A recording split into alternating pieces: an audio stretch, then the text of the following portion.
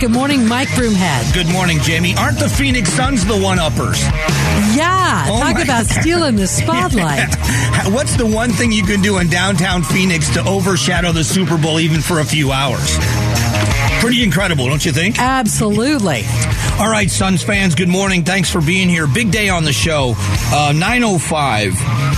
Mr. Akil Davis is joining us. He is the special agent in charge of the Phoenix Field Office of the FBI. I was at an event with him a few weeks ago, and he was one of the speakers on the dais.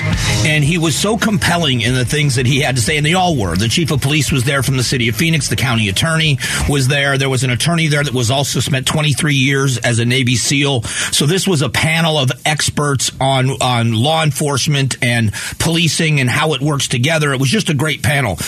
But listening to Mr. Davis speak about things in security and Super Bowl security and anti-terrorism in the U.S. and the WM Phoenix Open and how you protect Barrett Jackson, and it was such a compelling conversation. I asked him to come on the show. He's been kind enough to do it today amidst the busy schedule of Super Bowl week, and we will speak with him just after 9 o'clock this morning, and I'm really looking forward to this conversation. I hope it's as compelling to you as it was to me, but we will have that conversation starting at 9:05. And then at 10:05, one of my favorite people from one of my favorite organizations in Arizona is Shannon Clancy, the CEO of St. Vincent de Paul. Their motto is feed, clothe, house, heal. And I don't think that there are many organizations that do it better. I mean, I don't think there's any that does it better. There are some that do it very well. But St. Vincent de Paul does such a great job in so many areas of public service and helping people in need that I think you need an update. There is a program that is happening, or there's going to be a shelter that the city of Phoenix is investing in that St. Vincent de Paul is going to be a huge part of. And it's an attempt to try to address homelessness. And I have said for a long time that if you want someone that is going to be good stewards of people's dollars, it is organizations like St. Vincent de Paul, St. Mary's Food Bank, United Food Bank. We talk about these private organizations that, A, know the people they're serving and how best to serve them, because they do it every single day. And they also are such good stewards of the dollars that are given to them. So this should be an interesting conversation at just after 10 o'clock of how we address homelessness here in the Valley. We know it's a huge problem, how we address hunger, and what we can do as a community to help solve some of these problems for everyone involved. So that's what's going on the show. Of course, we start off with Kevin Durant. If you're a sports fan, even if you're not a big sports fan, he is one of the names that you recognize. Kevin Durant is a legitimate superstar in the NBA. I was listening to some people talk about this morning that know more about the NBA than I do, and they were saying that this kind of rivals the Charles Barkley trade, that this was the piece of the puzzle that the Phoenix Suns got to get to the NBA Finals. They lost to the Bulls, but this is, the era when I moved to Arizona was 1995. This was in that heyday of the Phoenix Suns.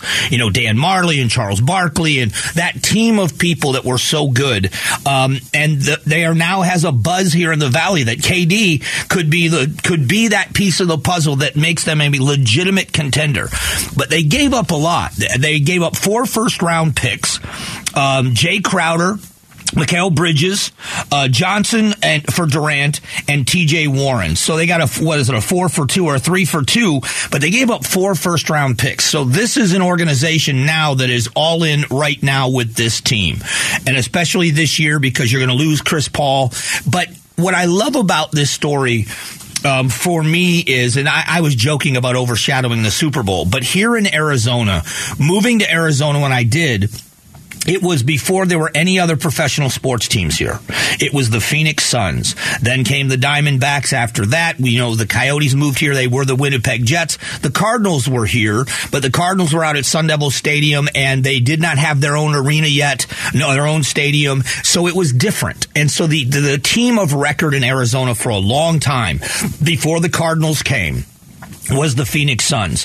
So one of the things I talk about a lot is I love the culture that sports breeds. When you're a sports town, I was born in Cleveland. Don't remember much about it, but the Browns fans have a culture in downtown Cleveland.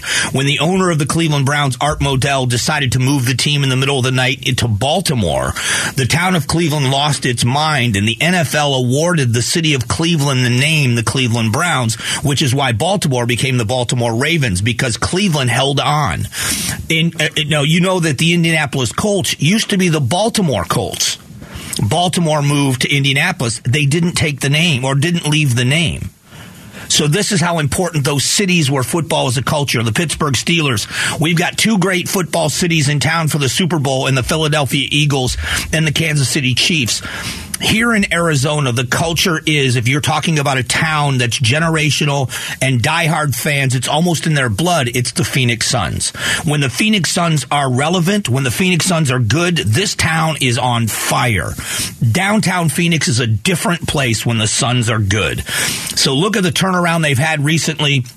We know the Robert Sarver stuff, fair or not fair, how real or unreal that stuff was. That's the way it was. The reputation of Robert Sarver and the Phoenix Suns was not that great. So you bring in this guy, Ishbia, who has a great press conference yesterday. He said, Phoenix owns this team. I'm just a steward. It's my job to do the best I can. He said all of the right things.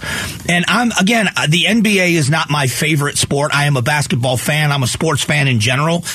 I didn't play basketball. My nephew plays basketball. He is a freshman on the varsity team in high school. He is sold out. He works with a coach. He loves the game. So I love watching him play. So I've learned more about the strategy of the game. But I'm a fan, like everybody else here, of the Phoenix Suns.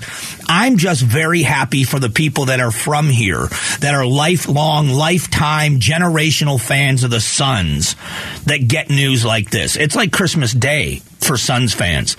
Again, what's funny about this, here we are, we're not a sports station. Arizona Sports right next door to me. That's the sports station. This is a news story. This is when sports transcends into news. I guarantee you that with everything else that's going on this week here in town, and as justified as it is, you got the WM Phoenix Open that kicked off with the Pro-Am yesterday and the Shot at Glory. The tournament starts today, and it's a buzz out there. I've been down to the NFL Experience downtown at the Convention Center. We're broadcasting from there tomorrow, and it's going to be it's just electric in this town right now. This is the biggest news story in Phoenix, no doubt. Tomorrow, end of today, it will be the Super Bowl again. It will be the WM Phoenix Open and those overhead shots of the crowds out there and the party on 16. It'll be on Sports Center. It'll be on all the major sports shows of what's happening out in Phoenix, especially on Saturday out at the Open in Scottsdale. But my gosh, the idea that you've got this blue chip player that's here that genuinely is the piece many people think can put the Phoenix Suns in contention for an NBA title is absolutely incredible for the fans here. And so I'm electric with this. I mean, I'm amped up, and I'm not even a super fan. I like the Suns. I actually can say I love the Suns, but I'm happier for you Suns fans. The ones were here through the lean years that were leaning back and wearing the Barkley jerseys and the Marley jerseys, that you were remembering the glory days. That's how I am with my Miami Hurricanes. I go back to the Hurricanes of the 80s and the 90s and the early 2000s, and they were great teams. But it's been 20 years since we've been a great team. But I love the glory days. And every Hurricanes fan that I talk to, we all remember how great we were. We cherish those memories. And now Phoenix has got a chance to make brand new memories with a team that everyone is now calling a contender. Will they pay a heavy price down the road? If you're giving up 4 first-round picks, that is going to be a heavy price, which means they're going to have to make trades. They're going to have to sign free agents. They're going to have to be creative because they're not going to have the draft picks that they need to rebuild. So you've got Chris Paul, who's older. He's got about a year left.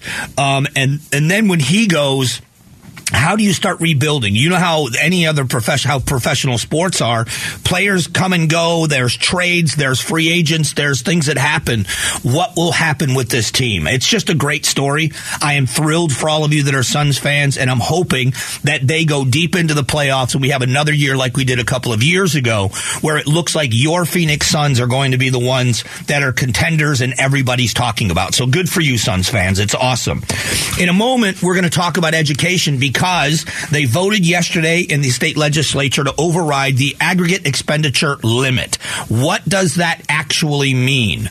And is it a good thing for Arizona schools? We'll talk about that coming up in just one moment.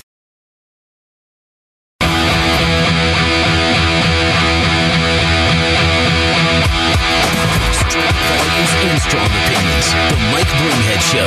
KTAR News, 92.3 FM, and the KTAR News app. Hey, appreciate you being here this morning. A lot of big news here in the Valley. You just heard it again. Kevin Durant is now made us the epicenter of all things sports right now. Kevin Durant being traded to the Phoenix Suns. We've got the Super Bowl here in town. The WM Phoenix Open kicks off this morning. They had the Pro-Am yesterday. This is a great time to live in Arizona. Top of the hour at 9:05. We speak with Akil Davis. He is the special agent in charge of the FBI field office here in Arizona, and it's going to be great to be able to talk with him about what's going on. All right, sorry about that. So we have got some news about the Arizona State Legislature, what they've done much earlier this year than they did last year. They have voted to override the AEL, the aggregate expenditure limit.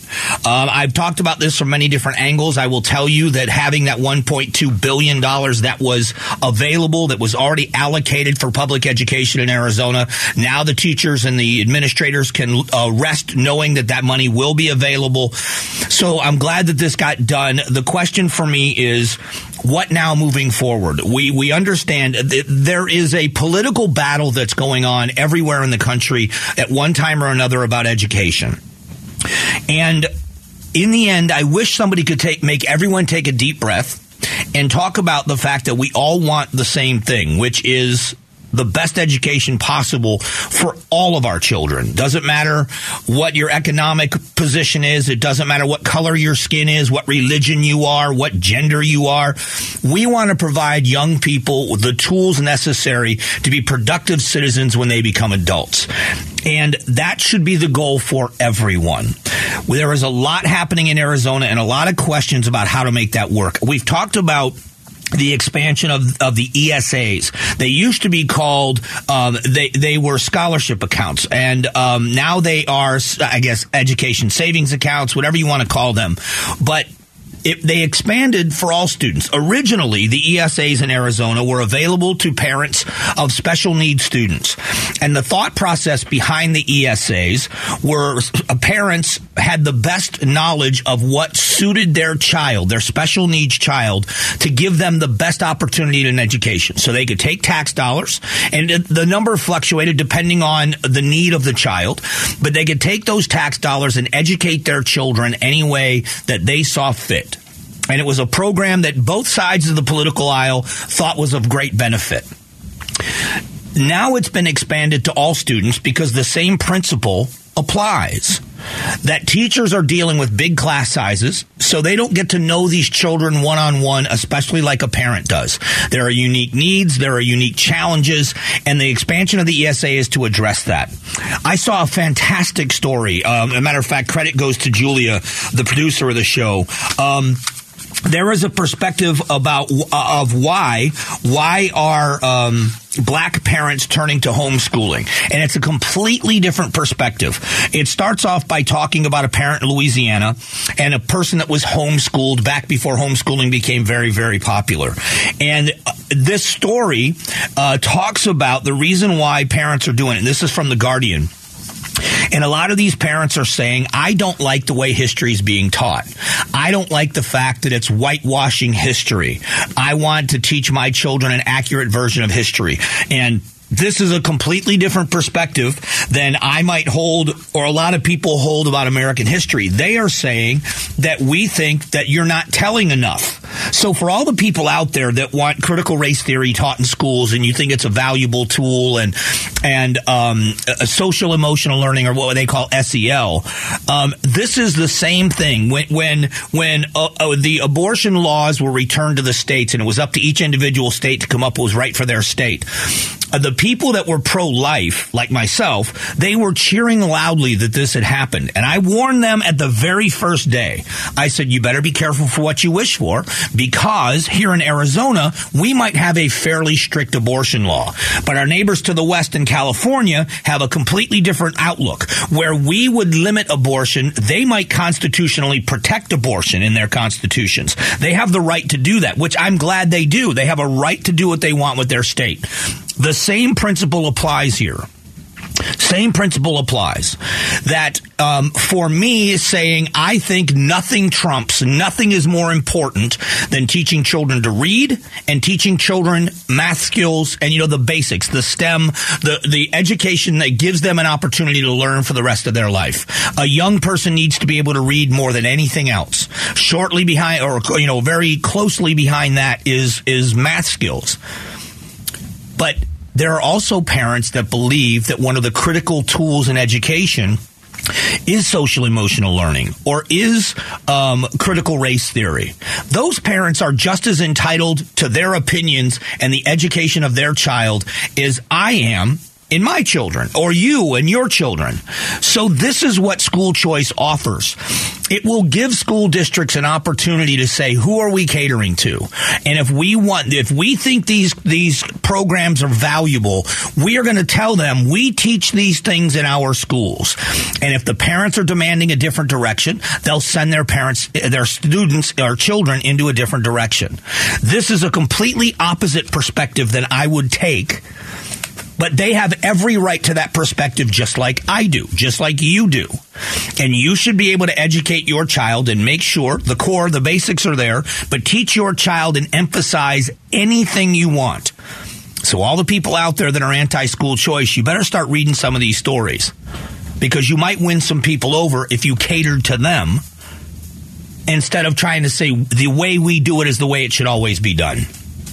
Coming up in a moment, Gatos joins me, and it's the Big Q poll question of the day, so stick around for it.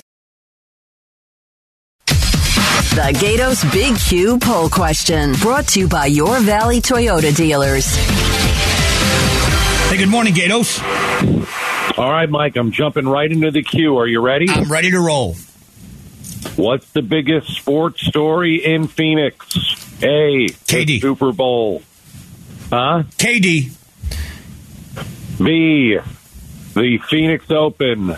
C, Suns blockbuster trade for superstar Kevin Durant. I ranted about this at the beginning of the show, man. I've got to say, at least for today, tomorrow it'll be the Super Bowl again in the WM Phoenix Open.